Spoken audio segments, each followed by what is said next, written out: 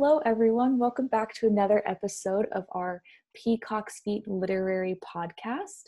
This is going to be our November one. If you're listening to it now or sometime in the future, that's where we're at.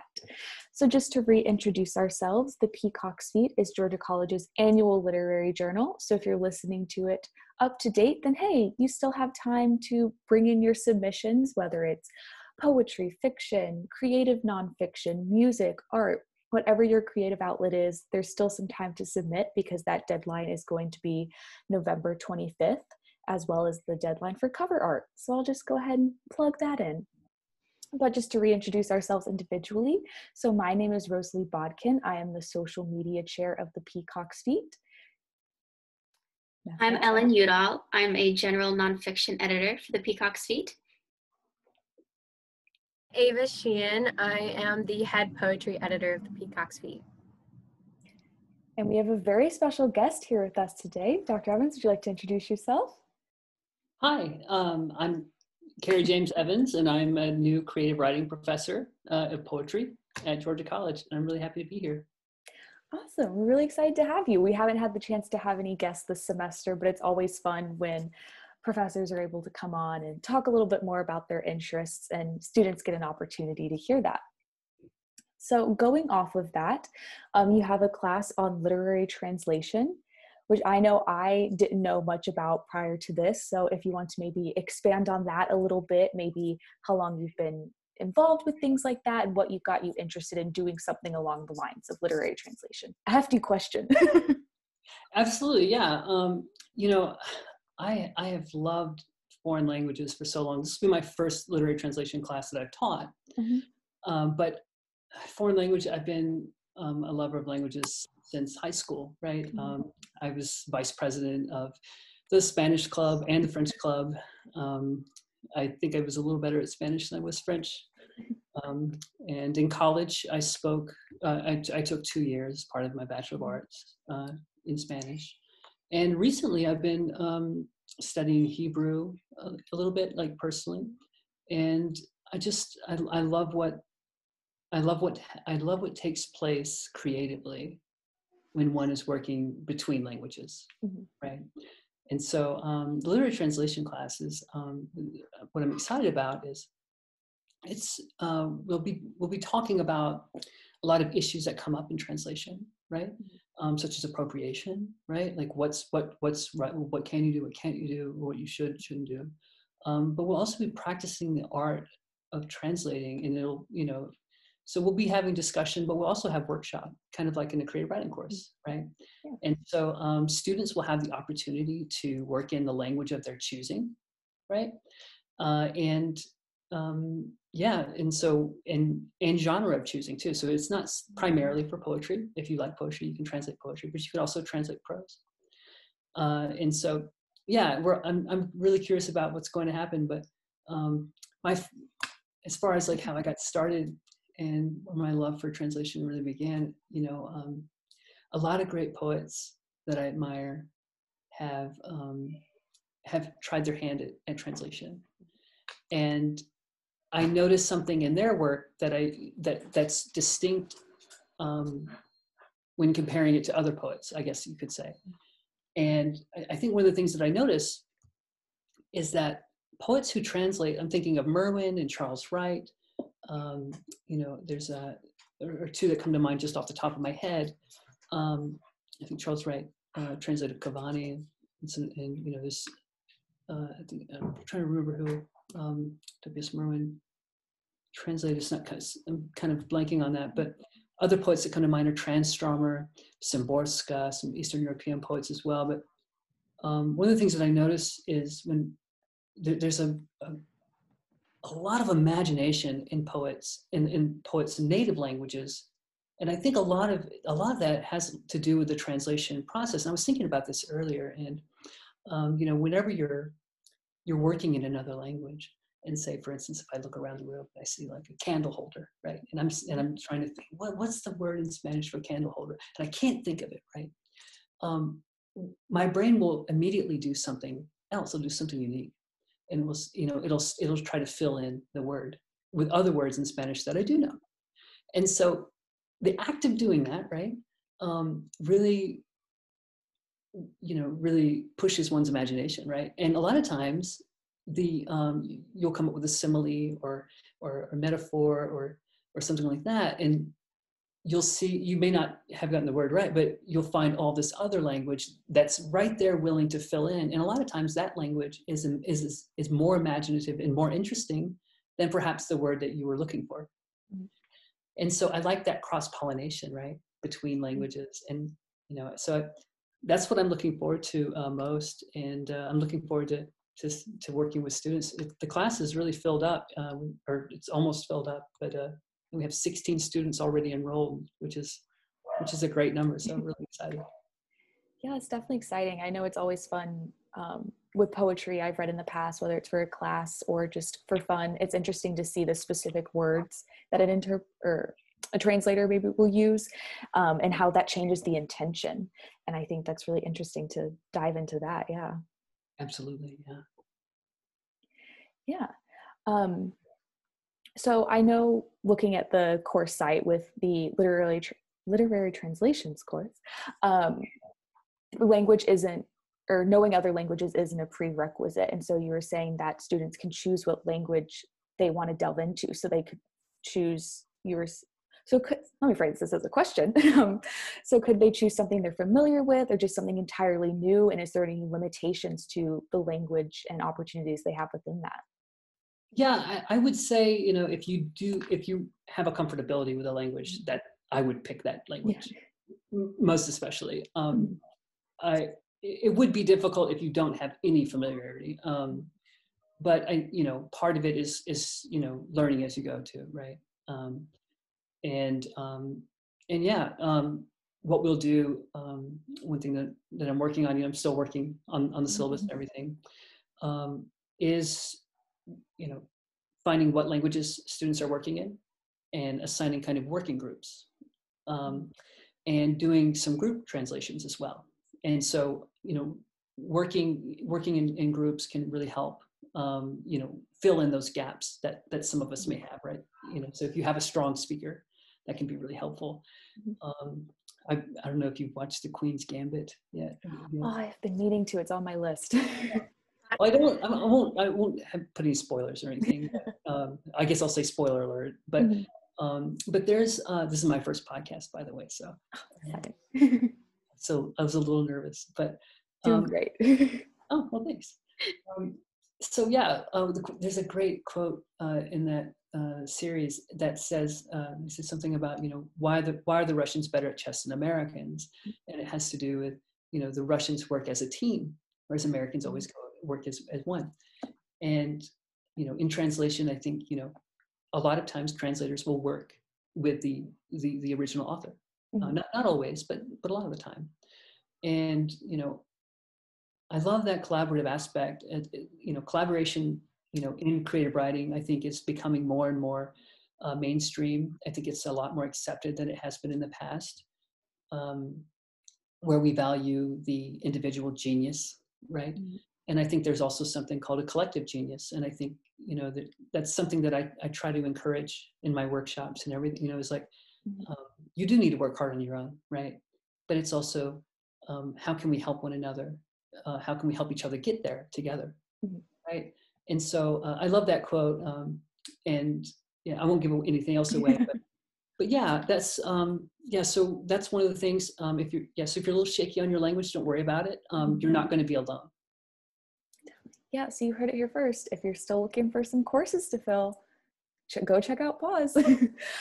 Just one last thing I'll touch on with this class before we get into more maybe a talkative thing. You touched on a really interesting point there with the cultural aspects of some things. Do you think that literary translation and looking at the specific word choices, or like you were saying, appropriation with what's okay to translate, do you think it opens up more about culture than previously experienced when you look at it through this angle?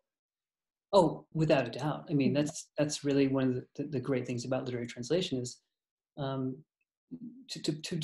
really do a good job translating.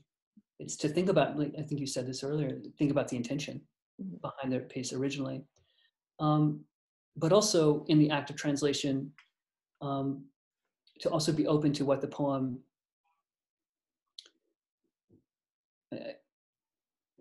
there are many schools of thought on this, right? And some people think that a poem or a piece of work can never truly be translated, right?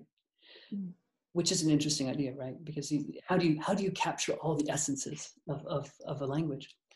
But there's also something where, you know, there are arguments too where once it's translated, it becomes something new, and there's an essence of what was there. So I think there's a lot of gray area, right? And I think that's why it's very important to have dialogue and discussion in class, and to be very open with one another, and, you know, to create a safe space, right, where we can explore ideas, and you know, and challenge ourselves, right? Challenge ourselves, challenge each other about, you know, well, in coming to meaning together. You know, there's a pedagogical a teacher, a guy who talks about teaching, right? Pedagogy. I think it's Stanley Fish or Fish. But basically, we learn in schools, right? We learn, like, if you think of fish, we learn together. We come to meaning together, right? So, yeah, I try. You know, in the classes that I teach, we all come in with ideas, but as a group, what meaning do we come to together? And I think, you know, I think that's what creates, you know, a really a cohesive learning environment, you know. And Ava, you might be able to speak to that, being in modernism class, not to call you out or anything. But yeah, those are, yeah, I don't know if I answered your question. No, but... definitely did. Okay. Anything you say will be right, technically. That's the beauty of this podcast. No matter what you say, it's right. No, I think that's definitely really interesting. And it sounds like a really exciting course. And I'm very excited to see the way it grows and develops within these first few semesters. Okay, so kind of transitioning from there, we're going to get a little bit more into poetry, because we all love poetry here in the Peacock Suite and within the literary podcast especially. So I thought maybe we could just go around, maybe talk about some of our favorite poets, the ones we've been exposed to, whether it's, you know, for us undergrads in class or maybe an outside experience that opened us up to it. So Dr. Evans, I'll let you get the ball rolling on that one. Yeah, so that's such a big question. It's so hefty. But I'll start real briefly. I'd say when I was first starting out, I was in the military, and I was from the South and all that. And so I'd say the most, I wouldn't say the most, but one of the most important poets in my real early career was Yusef Komunyakaa, who is from Bogalusa, Louisiana, also served in the military. And he writes a lot about race, about the military, about growing up in the South. And when I read his poems as an undergrad,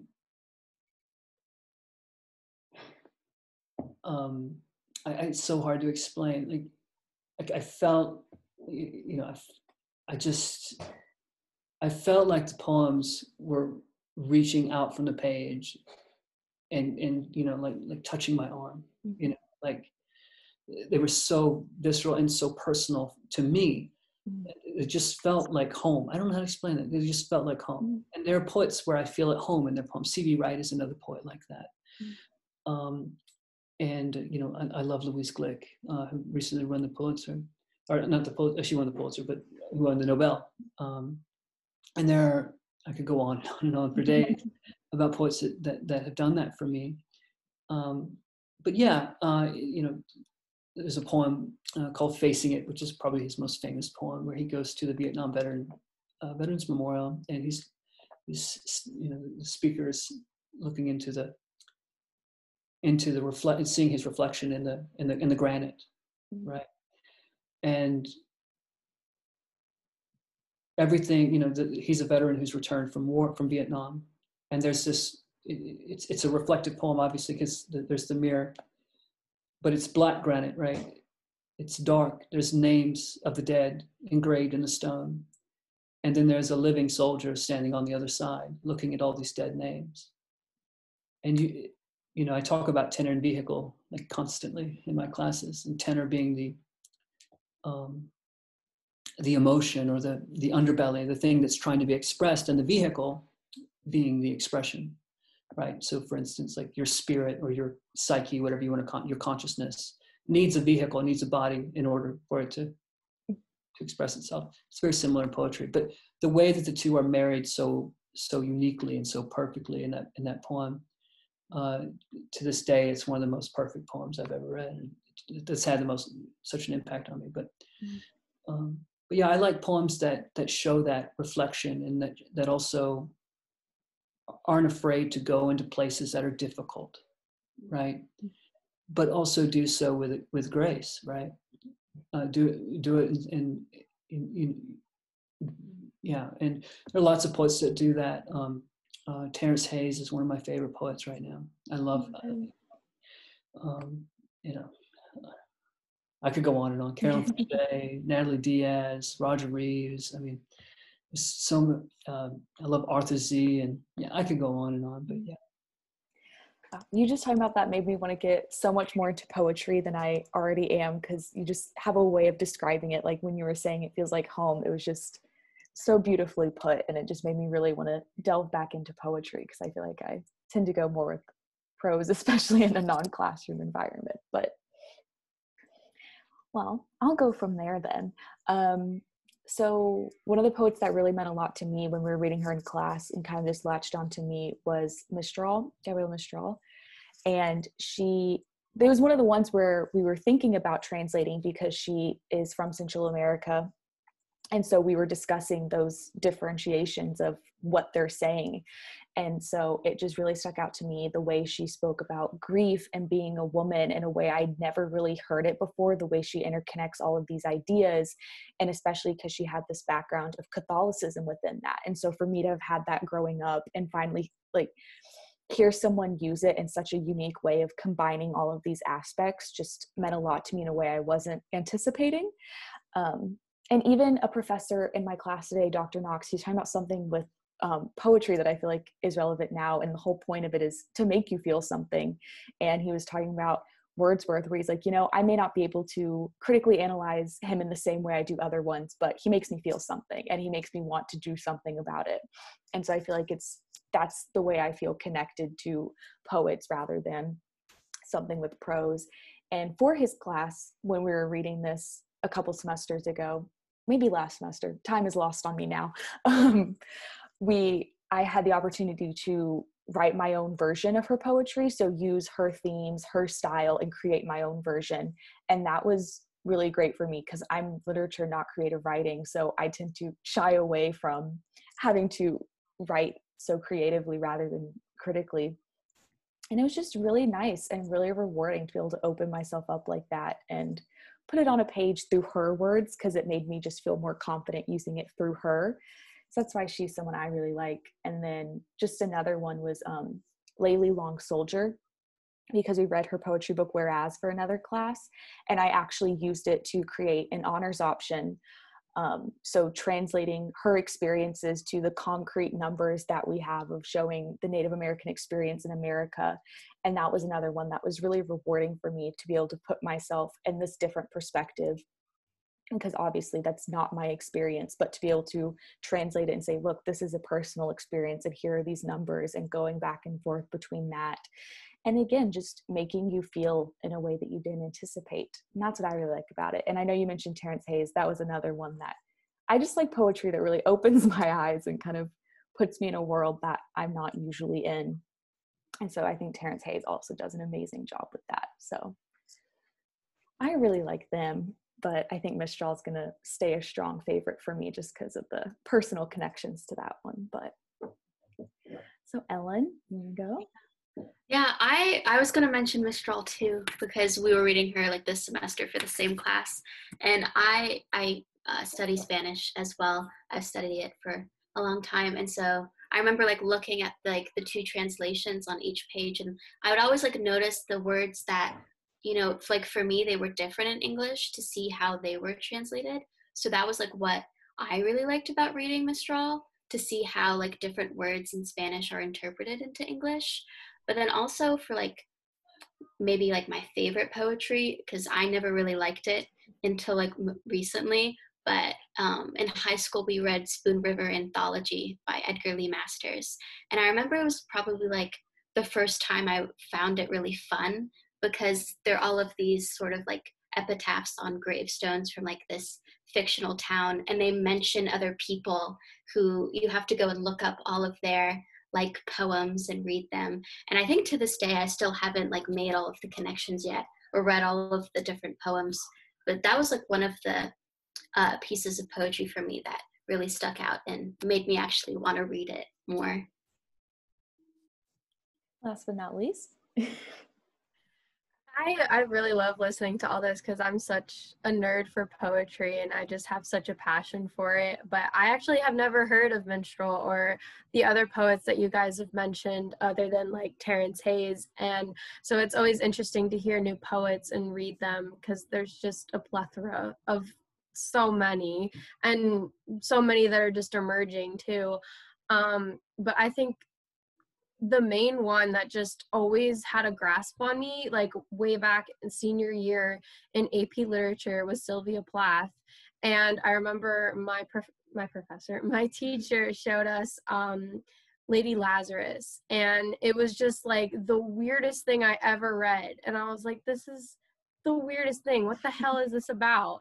And like he ended up making us read it like over and over and over. And then like actually get the gist of what she's saying. And I loved how gritty and dark and everything just about it. And I'm a sucker for horror films and just like spooky, scary things. And she just emanated that in her poem. And then like I just kept reading more and more about her. And I'm like, this lady is a genius.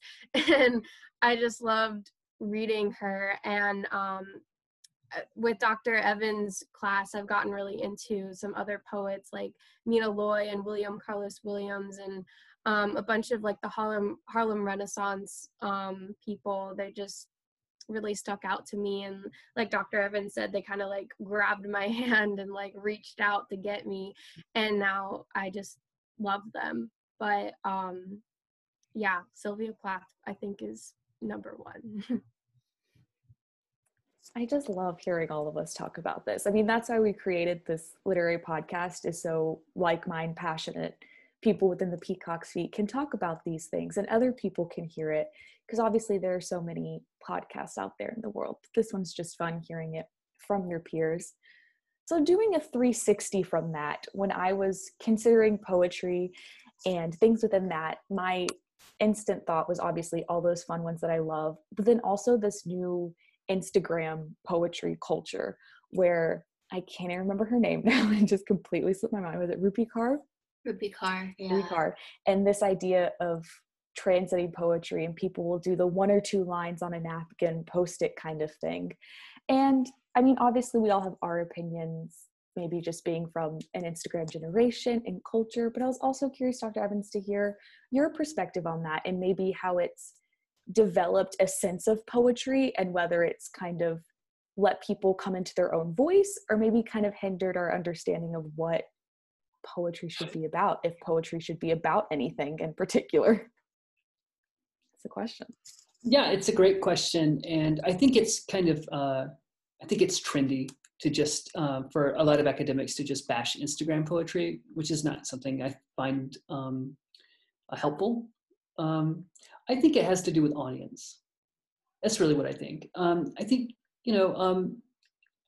Instagram poetry is, it has an audience, and it exists in a platform, and there's a space for that.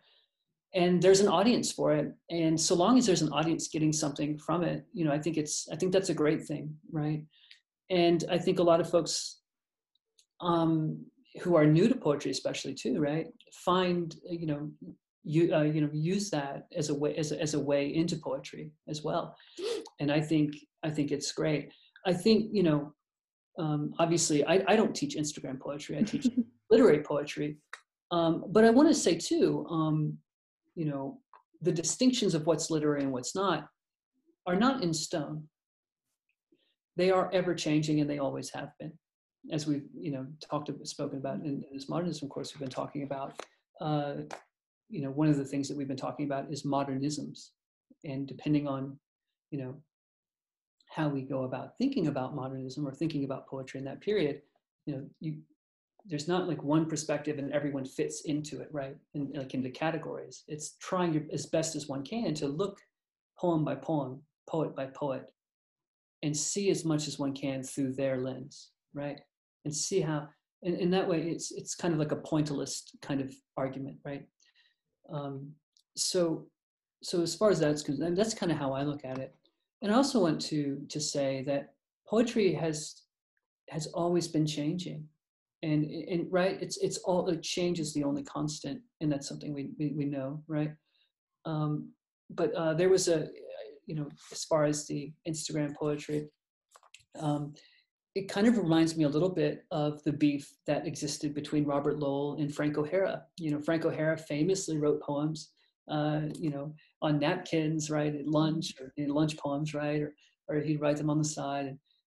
And Robert Lowell was famous for, like, you must go into your soul, right? It must.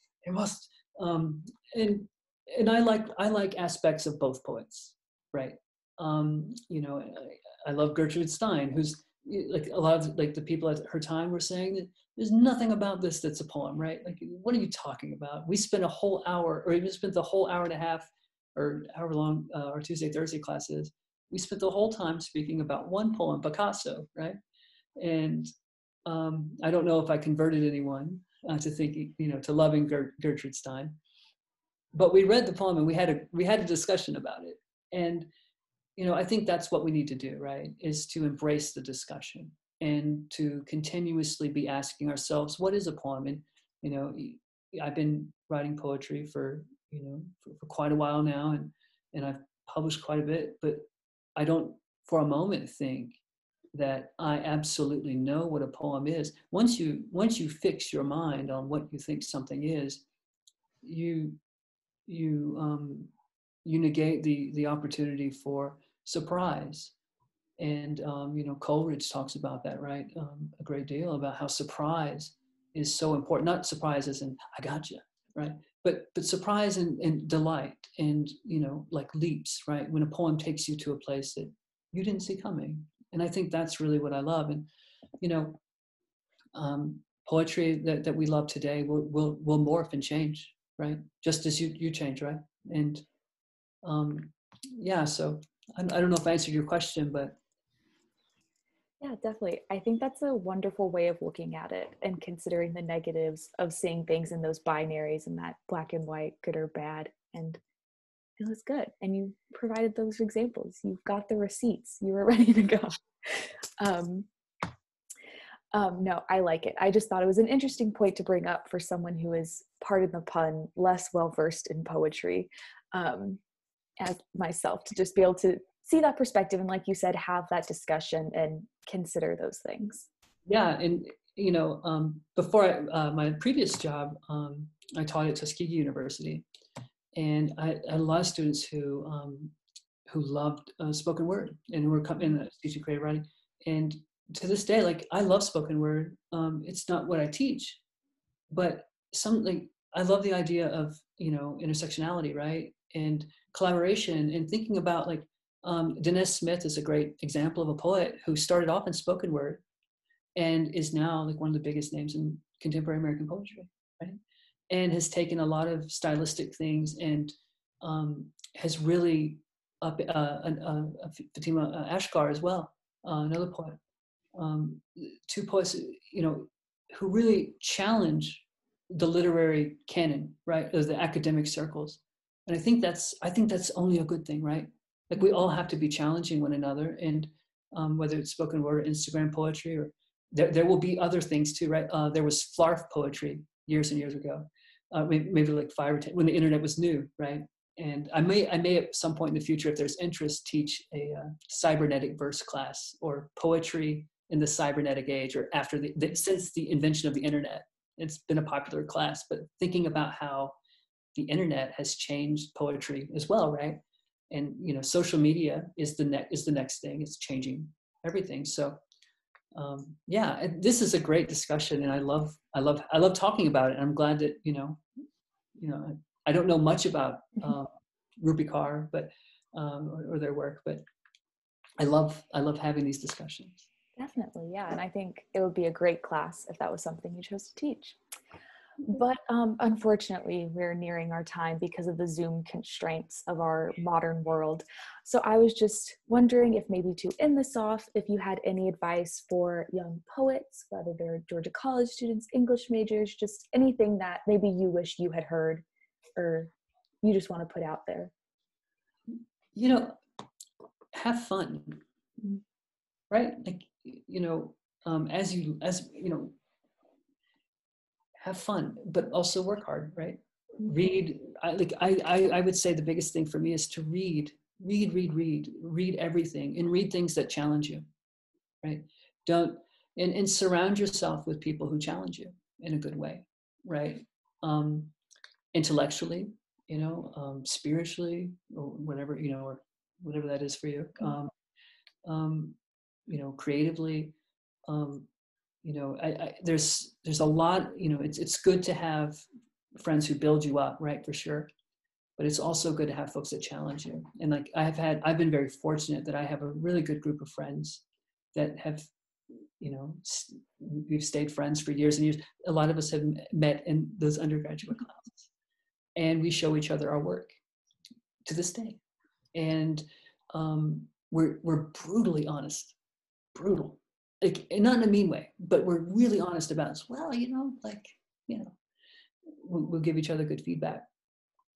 The other thing is to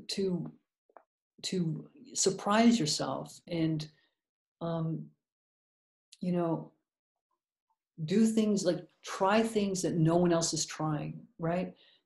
Be inspired by everything. Don't question it. Like, see where it takes you. It may be a complete disaster, right? You may write all year long and you never use it, right? It's just, it turns to, you know, it's like, oh God, I wasted a whole year. You didn't. You never waste time when you're engaging your inner genius or your inner creativity, right? It's not wasted. You're building a life, right? You're building your soul. I think Kurt Vonnegut said that, right? Like that idea of enriching yourself, and you're learning, right? It's a craft. And, you know, it takes a long time, and it's something that takes dedication and time, like anything good, right? And so, you know, I guess what I would say is, you know, when you get those first rejections, right? A lot of folks who may be listening to this, you know, thinking about sending out to Peacock's Feet, right? Or other literary journals, you know, you might think, you know, you get those rejections, you know, you might feel deflated and down, and, you know, don't. Just use it as fuel and write those other poems, right? Put that to use. So I guess I just said read and write, didn't I? It's the basics. Yeah. All right. Well, thank you again so much for being here and having this conversation with us. It was so great to talk to you and to learn a little bit more about your opinions on things in your course. So again, everyone, just make sure you're following us on our Instagram and Twitter and Facebook at GC Peacock's Feet. Ellen and Ava, anything you want to add real quick? Just submit to the journal. You have until November 25th. Awesome. Submit, and thank you, Dr. Evans, for coming on. Thank you. It's been my pleasure. Thank you so much. And with that note, we will see y'all next time.